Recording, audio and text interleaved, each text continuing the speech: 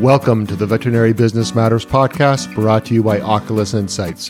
Here we will discuss topics related to veterinary business management. From small to large animal, this podcast strives to give you the insight and tools to help you improve your veterinary business. Oculus Insights, supporting businesses where great people want to be.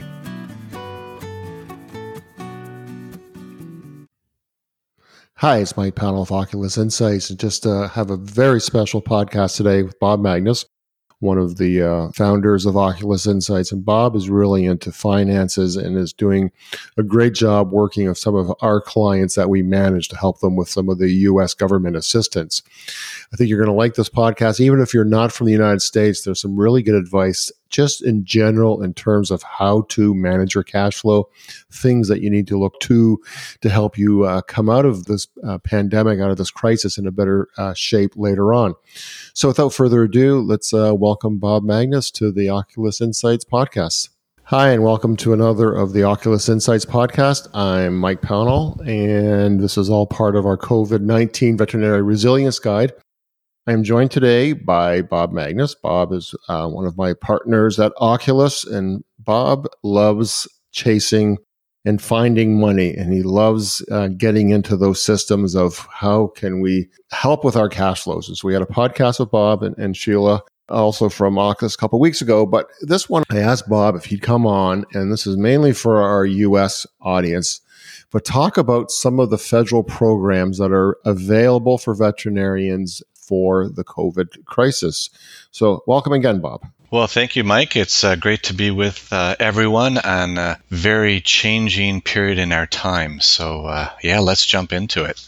So Bob, let's review some of the programs. So as far as my understanding is, and you can correct me as I'm wrong, is the big main one is we'll go through the programs just so we know the names of everything, and then we'll go into the detail and the specifics of them. The first one would be that Paycheck Protection Program. There's the Economic Injury Disaster Loan and Emergency Economic Injury Grant. That's a mouthful. There is the Employee Retention Credit.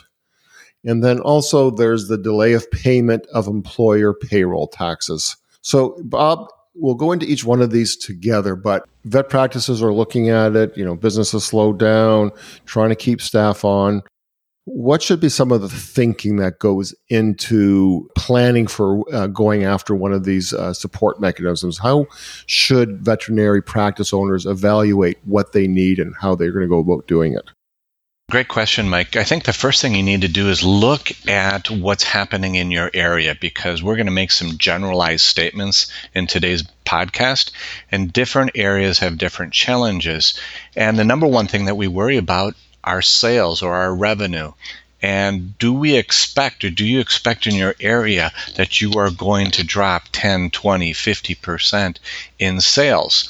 The goal of this program is called the CARES Act, Corona Aid Relief and Economic Security Act, is to try to infuse cash flow to support everyone so we can get through this period of 8, 10, 12 weeks or maybe more. As a practice, what you want to do is look at your financial statements and look at what your costs are to keep your doors open on a monthly basis, and to look at those core expenses you have, and then look at what you project or think is going to happen down the road. And to do that, what I would strongly recommend is you really work hard and build a team to understand what's going on, especially with these federal programs. And then what you'll start to see here in the weeks to come are probably some state economic relief programs as well. And so kind of two key people that you need to really have on your side is your local bank and also your tax advisor, your accountant. And those folks have to stay very, very current, because these different offerings change over time. So as you look at it, you have a certain number of fixed costs in your business, and you need to have so much cash per month to keep the doors open. And what does that look like? So that, to answer your question, Mike, that's where I would start when I look at my own practice. Well, I'm just going to put a plug into the Oculus Insight scenario planning tool that is going to be released on Wednesday, April 15th, which does exactly that, allows a practice on an oversight level, not to the fine details of putting in, here's our revenue projections, here are our costs, and what happens to our profitability if our revenue goes down lower than we expected. And that gives a practice a pretty quick and simple way of saying, this is how much money we need. Yeah. And there'll be more information on that coming up, but it'll be an online portal. You just go in there, enter a few numbers, and it gives you a good oversight. But the detail will also come from your accountant too. Let's check into a couple of these though. So I guess the biggie and the one that everybody has the most questions, and we're recording this on Monday, April 13th, and a lot of people have a lot of questions about this. So this is a timely discussion. Let's talk about the Paycheck Protection Program, or the PPP. Talk about that then, Bob. You bet. So in the CARES Act, we have $2.2 trillion, and of that, $349 billion were allocated to small businesses that have less than 500 employees. And the focus is to, again, help keep people employed and keep the cash flow running internally for each practice and each business so they don't go out of business. And it's set up for small business, and it also can be used if you're a sole proprietor as a single practitioner or as an independent contractor as well. And what that program does is it takes a look at your fixed costs and your payroll costs and creates a loan for you at a very, very nominal interest rate of 1%, that if you meet the criteria, then that can be converted into a grant, meaning it could be free money to help put influx cash flow and keep your people employed at your practices. So kind of breaking it down into kind of three simple buckets. It's based on payroll and all your payroll expenses. It can be used for mortgage interest, rent, and utilities. But it also has some guidelines in that program as well. And what's important is that you follow those guidelines to hopefully end up into the loan forgiveness component of that program. So what we've been telling clients is take a look at that, apply for this program, and look at it as a true loan. And then as more details come out on the forgiveness side, making sure that you set yourself up for the opportunity for the loan forgiveness. You need supporting receipts. You need detailed tracking. Some people recommend actually putting that money in a separate banking account. It's not 100% necessary that you do that. But what that program does is it tries to give you the cash flow from February 15th through the 30th. But what they're going to do when you start to apply for the forgiveness, we'll call that the grant part of it, it's going to ask you how you spent the money and to have you show those supporting receipts. Are you retaining employees? Are you adding new employees? At a minimum, the money that's given in that loan, you have to have 75% of that go to payroll costs. And that's an important part of that program. So 75% of whatever loan they give goes to payroll. The other 25% you can use on rent, utilities, what have you then. Yeah, absolutely. And they're defining more of that as the days march ahead. But worst case scenario, it's a loan at a very, very low interest rate that you can pay back at any point. There are no prepayment penalties. You have delayed payment of those loans. So it's really a nice program and a very quick fix of influx of cash into your business. So a couple of questions with this program. So if you have already laid off employees, are you still eligible to apply for this? Can you use the proceeds then to rehire people back? How does that work? Yes, you can. So what's important is that what the government would like to do is try to keep everybody employed. And in the process of going through this, you can apply for this at any point in time now. It's open for both small business and for independent contractors or sole proprietors, and you can jump in right away. And it's important to, if this is something you're interested in and you feel that it benefits your practice, to jump into it now, because it's over a period of time and you want to get yourself into the line and into the queue for this amount of money. Some of the questions I've just been looking at, some of the comments on various Facebook groups, and some people are saying, I've gone to my bank, they don't seem very receptive to this, or they don't have, their act together. Do you have to use your own bank, or can you use another bank? What is your recommendation on that? Yeah, well, what's happening right now, if you think about the process, and let's talk about the process that I think will then come around and answer that question, Mike. This whole loan program has gone through the Small Business Administration. And what has happened is they have put all the implementation on all of the banking system. So in essence, you apply through a bank, the bank approves your loan, then submits it to the SBA for final approval, and then it comes back and the money is put in directly into your checking account. Now, again, there's paperwork and things that go on in between. But in the process, the local banks that have a large SBA part of their portfolio, of their loaning portfolio, are the most efficient, and they're really working hard, and they're streamlining things. We have several of our clients right now that have already received the money in their checking account. So it's been a nice addition.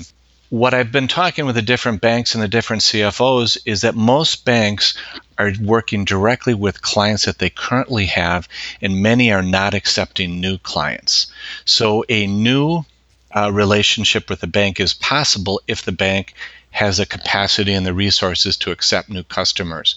But right now, the recommendation for sure is to work with your regular bank. And you can apply online through many of the banks, directly through their portals. You can also download the documents and actually send these directly to your local banker, and they will help you to process the loan. Excellent. And so the other thing I've been hearing from people is that they're worried that the money will run out. So you said there was $349 billion, I think you said it was, of funds available. So now there's this mad rush, and I know people are frustrated because either there's delay in the system, their bank is not set up for it yet, they're working on it, but then they're going, what happens if the money runs out? Any thoughts on that? It's just estimates and guesstimates, but from what we hear from Washington is that if the funds run out, they're trying to put things into place to add more funds to it. That's a guess, but Steve Mnuchin came on and publicly stated that last Friday. So I think if you have the Fed chairman and the folks in the Treasury working to try to keep that cash to keep these businesses open, I think there's a good likelihood that it won't run out. My recommendation to our clients has always been go ahead and apply, get the process moving forward. The final part of the process is signing the documents. And if you decide that you do not want to do this, then you don't sign the documents and you don't sign the loan. So my recommendation is you go for it, and then you look to see if everything fits into place. So yeah, I would suggest that any clinic that is looking at some pretty tough times ahead, that you go ahead and apply for the PPP, or the Paycheck Protection Program. Great. So let's move on to the tongue twister, the Economic Injury Disaster Loan and the Emergency Economic Injury Grant. And from my understanding, is those are just quick infusions of cash that you can bring into your business. Yes, and that's correct, Mike. They always like to put acronyms, so you have the EIDL and the EIDG. One's a loan and one's a grant. The Economic Injury Disaster Loan is often used for those people. There's no forgiveness to that loan. You pay it back, and it's for someone that doesn't have any employees. The Economic Injury Disaster Grant is a $10,000 grant. And there's also another program called the Employee Retention Credits.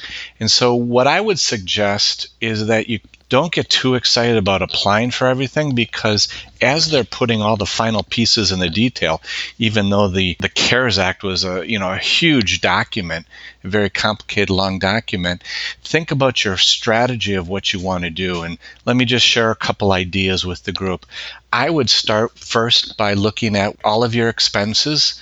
As we discussed at the beginning, defer any payments that can be deferred. You can go to your bank. A lot of banks will do interest-only payments on any debt or any mortgages.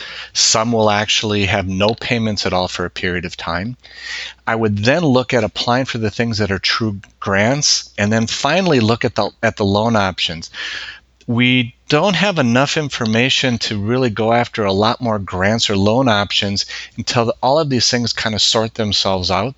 So what I would suggest to the group is to really go focus on the Paycheck Protection program first, then talk with your economic advisor, your CPA, your banker, and look at the pros and cons of the disaster loan and the disaster grant, because you can't double dip. And so there are restrictions going back and forth. And we start looking at things like the employee retention credits. You have to have a decrease in sales of over 50% to be able to even apply for that. There's some devil in the details where you really have to look when you start looking at these other programs, where in contrast, jumping in to the payment protection program, really I don't see a downside at this point in time. Okay. And so the last one to talk about, and this is an interesting one, is the delay of payment of employer payroll taxes. Yes, and there are a lot of different tax relief options that are in the CARES Act. And I am not a CPA, folks, and you definitely want to go through this item by item with your local accountant. They are the true professionals. But when you look at the options that you have, we know that on the personal level, you don't have to file or pay your taxes until July 15th.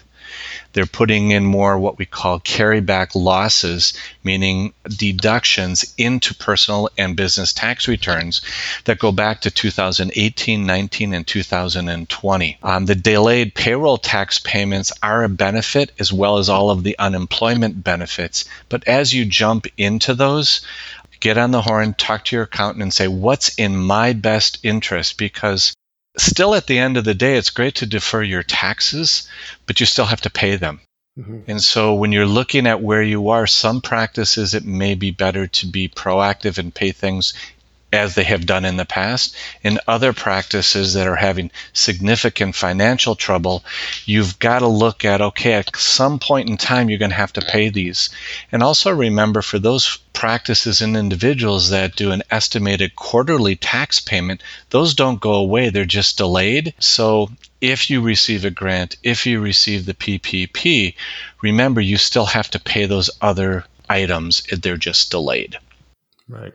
So it looks like the government has done a fairly comprehensive job of offering support. I'm calling from Canada, and we have our own systems, and I know our colleagues in Europe, their own countries have their own systems too. So maybe we can talk a little bit of economics on this, because I know some of the questions, again, when you lurk around in enough Facebook groups, you get a sense of what people are thinking about this. And some people are like, why is the government doing this right now? Yes, businesses are in trouble, and this is a lot of money that's going to a lot of these businesses, but is this necessary now? And what are the potential long-term ramifications to that, to our economy? So I think the U.S. government has done a really nice job in trying to infuse cash into the system.